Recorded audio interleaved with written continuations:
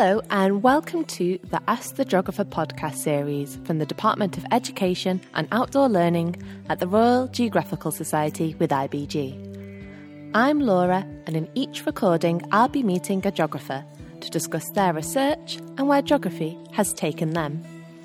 If you've got questions, ideas for topics, or simply want to know more about upcoming podcasts, follow #AskTheGeographer on Twitter for the latest updates. Caribbean creativity has shaped literary, music and dance cultures around the world. These performances tell us a lot about place, identity and politics. In today's podcast, I'm interviewing Dr. Pat Noxolo from the University of Birmingham to discuss the ways in which Caribbean people have deployed creative energy to live with the everyday effects of insecurity, poverty and inequality in this culturally and environmentally unique region. So you're currently working on a research project exploring these themes in the Caribbean. Can you tell me why this region is environmentally, politically and socially dynamic and unique? Right, okay. So the Caribbean has been described as the crossroads of the world, and that's because it's, in a sense, neither Western nor Eastern, not because of where it's located spatially, because of course everywhere is kind of the centre of the world in that way, but because of the range of affiliations that the Caribbean has. So obviously there's been various forms of European colonialism that have been in the Caribbean, so you get some islands still that are French speaking, some that are English speaking, some that are Spanish speaking, so you get a whole range, Dutch islands. So it's a kind of microcosm of the whole world from that point of view. So the Caribbean's fascinating from that point of view. You also get lots of flows of goods and people and of kind of weather patterns that go across the Caribbean region, because it strings out like a pearl, sort of archipelago between North America and South America. It's a landing point for all sorts of trans-world crossings, and so it's really interesting from that point of view. It's between North America and South America, so it's both, and it's a middle-income region, so it's between the global north and the global south, and that's really interesting. And all sorts of new key global players are also very interested in the Caribbean for all those reasons. So we see China represented there, we see India represented there, lots and lots of Chinese and Indian investors, but also people talking about development as well. So from all sorts of points of view, the Caribbean it's not really a melting pot, but it's a location within which all sorts of global concerns take place. And of course it has some very important environmental resources, coral reefs, etc., which we're all invested in. Geopolitically, what's the relationship of the Caribbean to these rising economic powers? So that's really interesting at the moment. It's not an area that I'm particularly looking at, but a lot of people are. They're particularly interested in the changing relationships with Europe at a moment when Europe itself is changing enormously, and the growing relationships with China. So I can say a little bit about the growing relationships with China, although to be fair, it's not my specialism. China has, if you like, had two waves within the Caribbean. So there were Chinese people who came at a similar time to when enslaved Africans also went to the Caribbean, and they were looking in the same way that Europeans were. They were looking for investment, they were looking for work, and so there's a very, very old community of Chinese Jamaicans, for example, or Chinese Trinidadians that are there, and you get the same. There were indentured labourers who came from India around the same time, in circumstances that were not dissimilar to enslavement, although actually they were not enslaved. They were given recompense, but their levels of poverty at that time were similar. So you've got these kind of older relationships with groups of people who are the diaspora of rising powers, people who are rising powers now.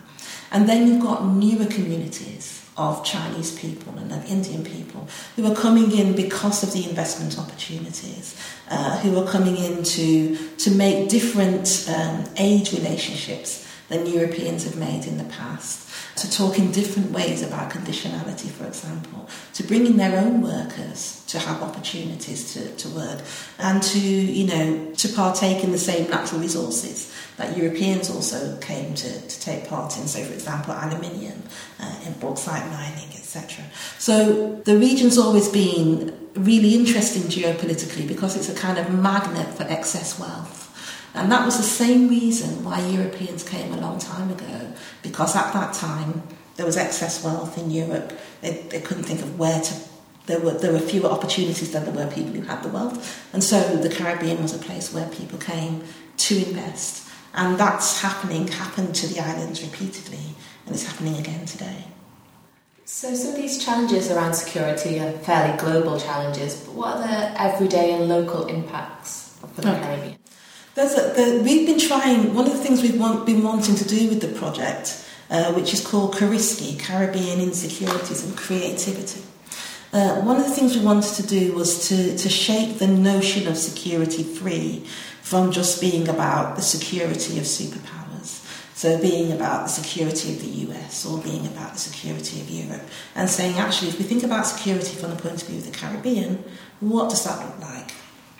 Well, one thing that happens immediately is that security goes back several hundred years.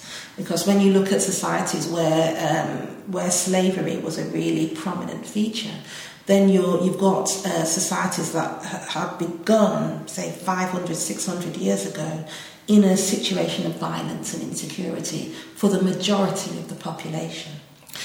With those kinds of societies, there's no point still thinking about this kind of exceptionality of security. It becomes an everyday banal thing that people live within plantations where they are beaten, where they are looking for where their next food is coming from, where they're living in really quite dramatic situations, but year on year, not just in an exceptional moment. So security begins to change its feature and becomes something that's much more banal, not exceptional. The other thing that happens to security is that it becomes what I would call perspectival. So what might be secure for me might not be the same as what's secure for you. So we can see this at the level of the household and at the level of the community. It may be that, for example, in a household where there is domestic violence, the way in which stereotypically the man in the household or the patriarch of the household might secure his own identity might be in ways that are violent, which makes everybody else insecure. So by securing his own security, he's actually making everybody else more insecure.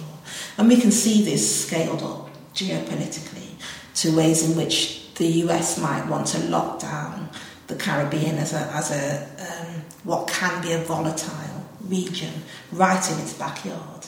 Obviously then that has implications for the security of the Caribbean, so it can become more insecure when the US is becoming more secure.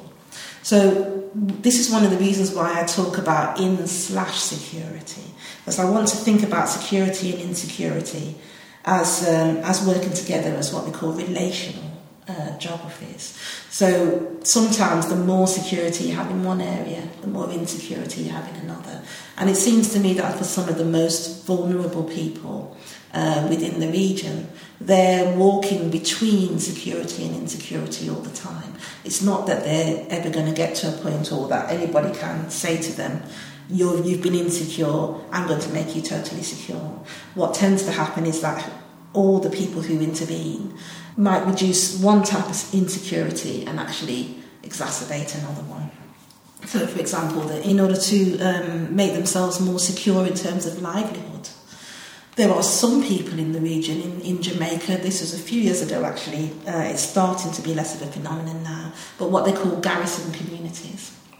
This is where the state has not fulfilled its responsibilities towards people and they don't feel secure.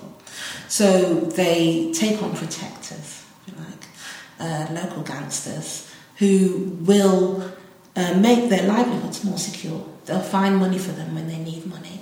And in the absence of a state that's able to provide welfare benefits, the local don can do that and actually can be quite beneficial for people.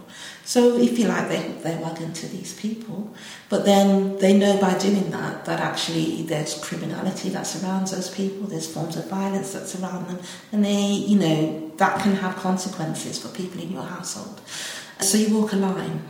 You do your best to try to keep the kids fed and clothed and, on an everyday basis, but you also know that, there are some shady kind of characters around you and that you might be walking some lines in terms of violence. So there's a certain kind of rationality to that. That's about saying, actually, it makes sense to make alliances with people who have some power, even if that power can be of a quite threatening kind. So I got quite interested in this idea that we walk a line between security and insecurity, and neither security nor insecurity is this kind of haven.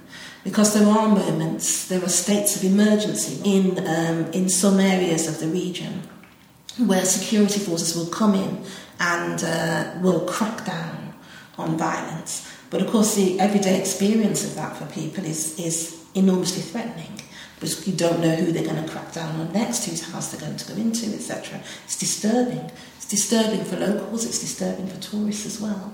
So in trying to make things more secure, actually that can feel very insecure for people on an everyday basis. So yeah, I think for individuals living day by day in the region, and of course this isn't everybody all the time, but it is for some people a large part of their life, they've got to really have conscious agency in terms of security and insecurity and in terms of walking that line.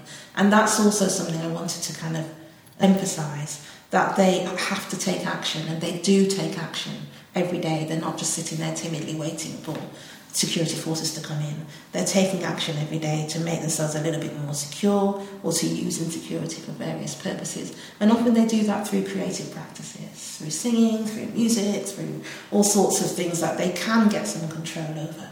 And for me, I see that as incredibly kind of creative, as in some ways quite inspiring.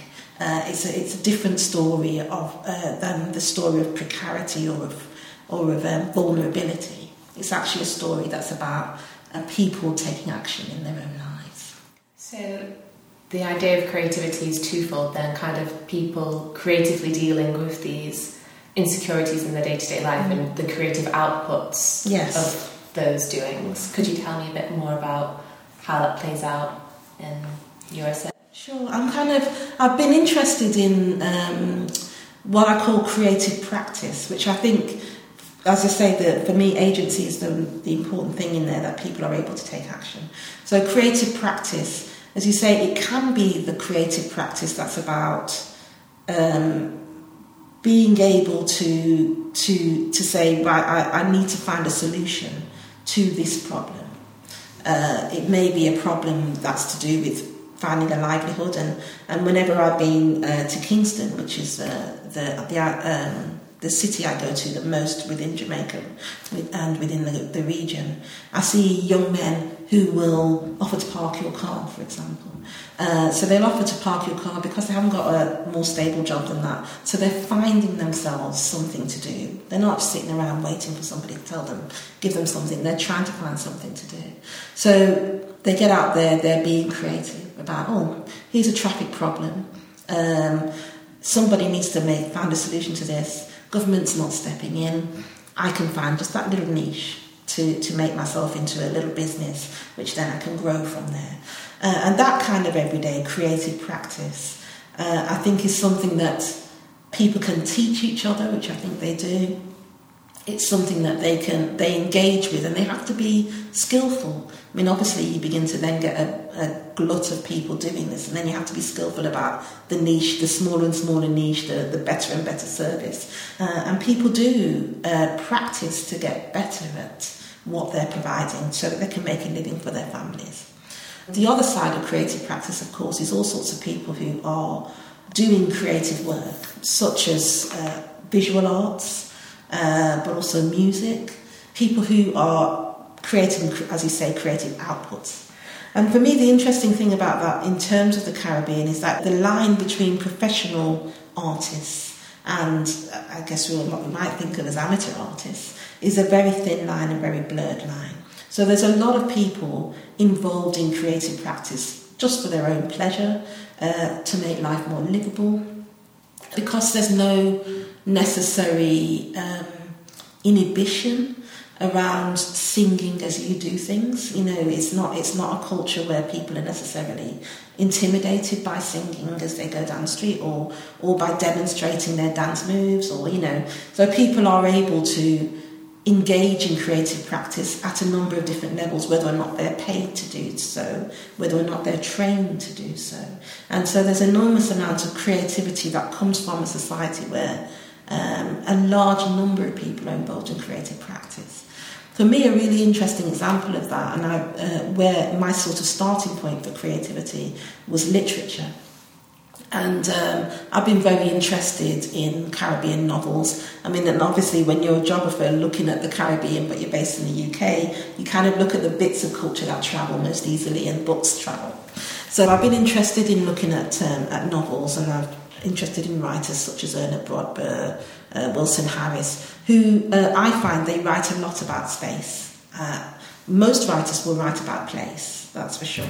But I find that these writers are also interested in spatial patterns, relationships between sky and earth, all sorts of interesting spatialities, which I've always been interested in analysing.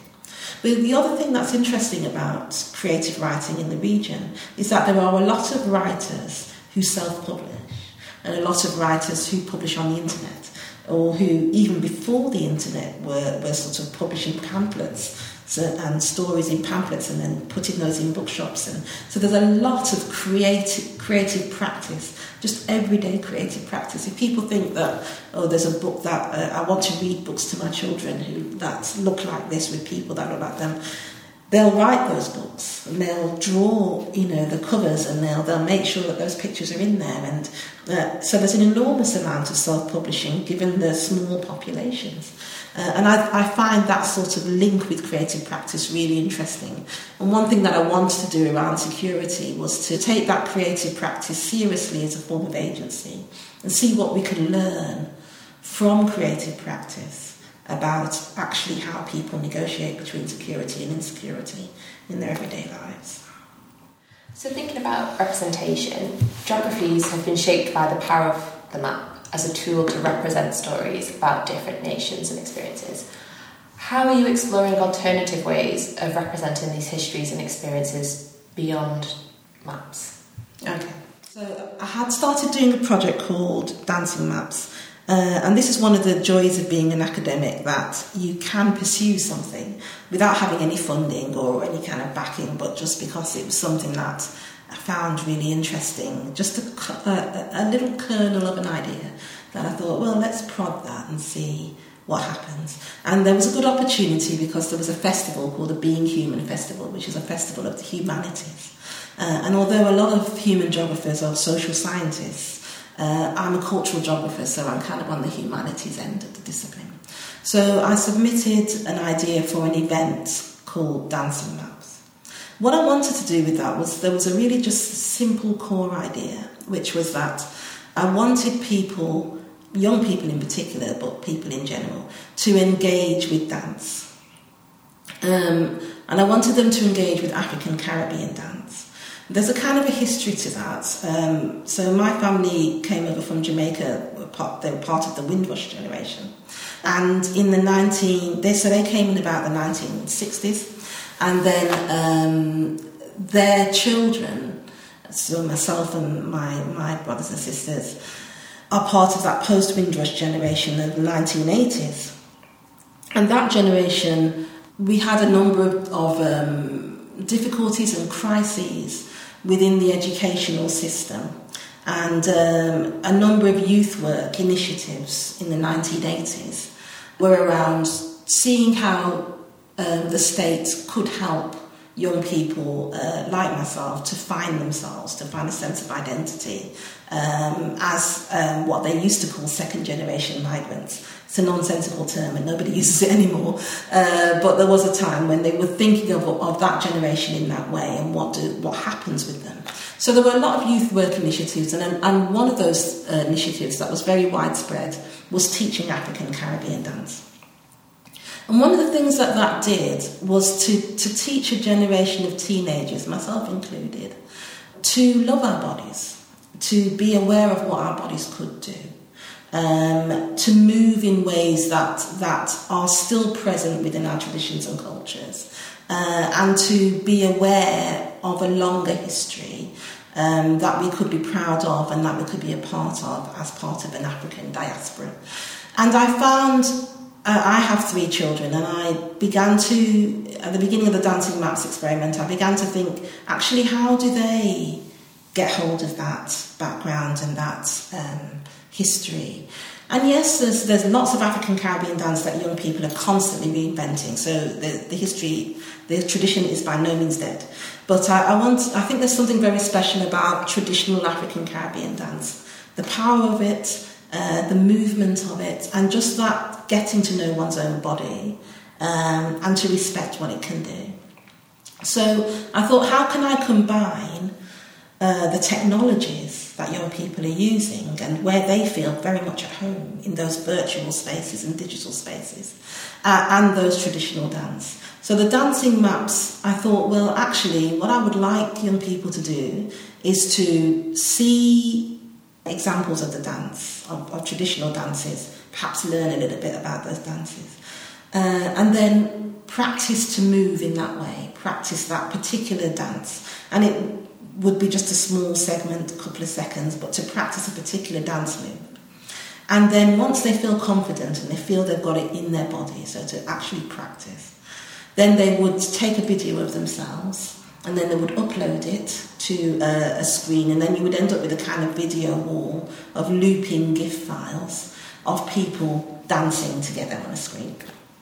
And I found it was an idea that a lot of people really liked. Even my children, who obviously when you're the son or a daughter of an academic, you get a lot of strange ideas being thrown at you, and they often go, oh dear, and roll their eyes at me. But with this one, they said, oh, that is interesting, and they smiled, and I thought, okay, good, it's a little hook, you know. And I think since then I've been trying to think about what it is that is likeable about the idea of it.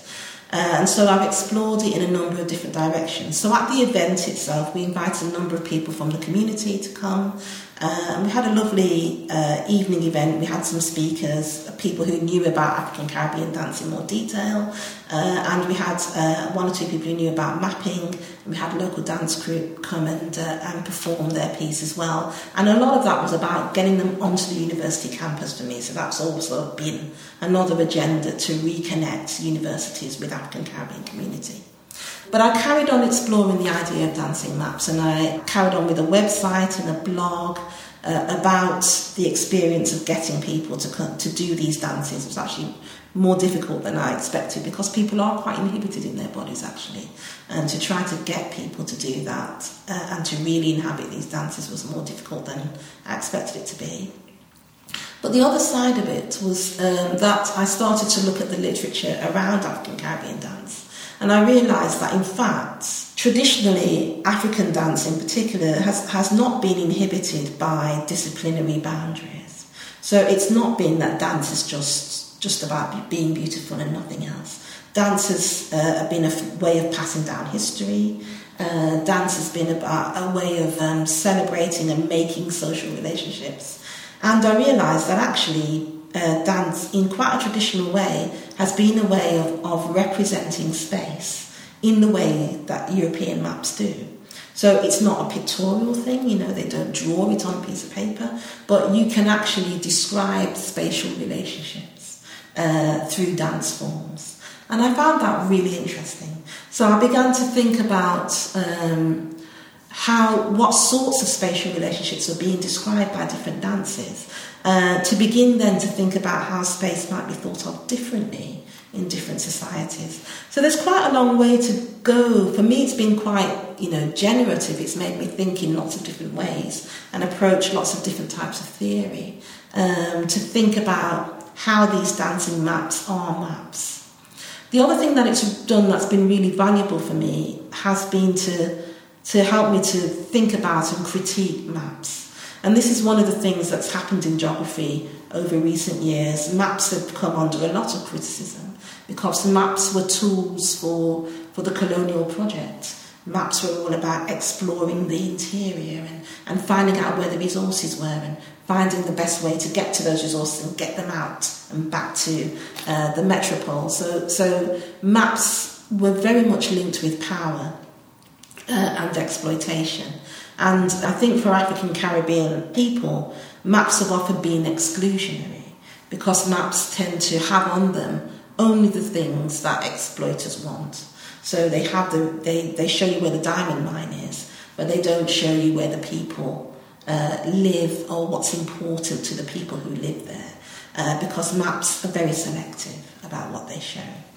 So one thing that the Dancing Maps project was about was to reinstate the dancing body as an important part of space, that it should actually be there and be the focus of the dancing maps, to me seemed very important. And I think that that's something that has an importance not only for African Caribbean people, for whom I think actually there is a lot of dispossession within the West, the sense that our bodies may not matter, and that's why people talk about Black Lives Matter, because actually our bodies are often seen as always in the wrong place when we're in Europe. But I think the other kind of element of that is as mapping continues and goes online and becomes digital, we're increasingly seeing ourselves as just dots on a screen. And there is something really estranging about that for all of us as human beings, to constantly see ourselves as just a massive data. So what I wanted to do with the Dancing Maps project, or one thing that I think has come out quite nicely for me, is that idea that it's very important for us to see ourselves in digital space actually being people with bodies that move and not just being represented by little pixels or anything. And so the Dancing Maps project has been a kind of continuing thought experiment, and I think, very privileged as a geographer to be able to have that space within the discipline, because it's a very kind of wide discipline, but also to have that space within my role as an academic, to be able just to think about, to have a thought experiment and to take it through. I found that really quite liberating. Do you have any advice for any students who might consider using creative methods to explore themes such as place and identity? Okay, so I have a number of students that I work with, PhD students and dissertation students, undergraduate dissertation students, and they take, I think now, more and more creative approaches, because there's a growing kind of freedom within geography to research in a lot of different ways. So I've had students who have taken dance forms. For example, I had a really interesting one a year or so ago, where what she decided to do, she had a ballet training. So she was trained in ballet, but she was interested in how a training in ballet educates your body in a particular way, whereas training in other dance forms might educate your body in different ways. So she got a group of dancers who were interested in hip-hop and a group of dancers who were interested in ballet, and she got them to exchange places, so the ballet dancers to be trained in hip-hop and the hip-hop dancers to be trained in ballet. And then that allowed her to draw on the existing literature, to really think about what it does with the body when you kind of go against your training, when you make your body do something that it's not used to doing. And I thought that was a very nice idea, very simple, just sort of swapping places. Thought it was a really interesting idea. I've had people who have trained themselves in a new dance form, so that they can do an auto-ethnography.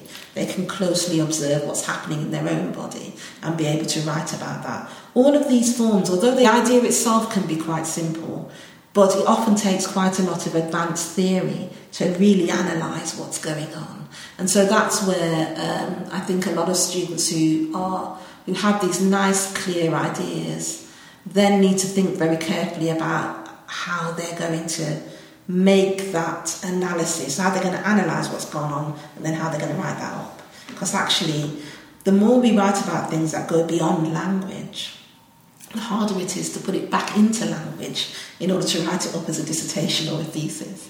But I think sometimes when things are very hard in that way, hard to express, they actually teach us a great deal. So we learn a lot through the process, but it can be quite a difficult process.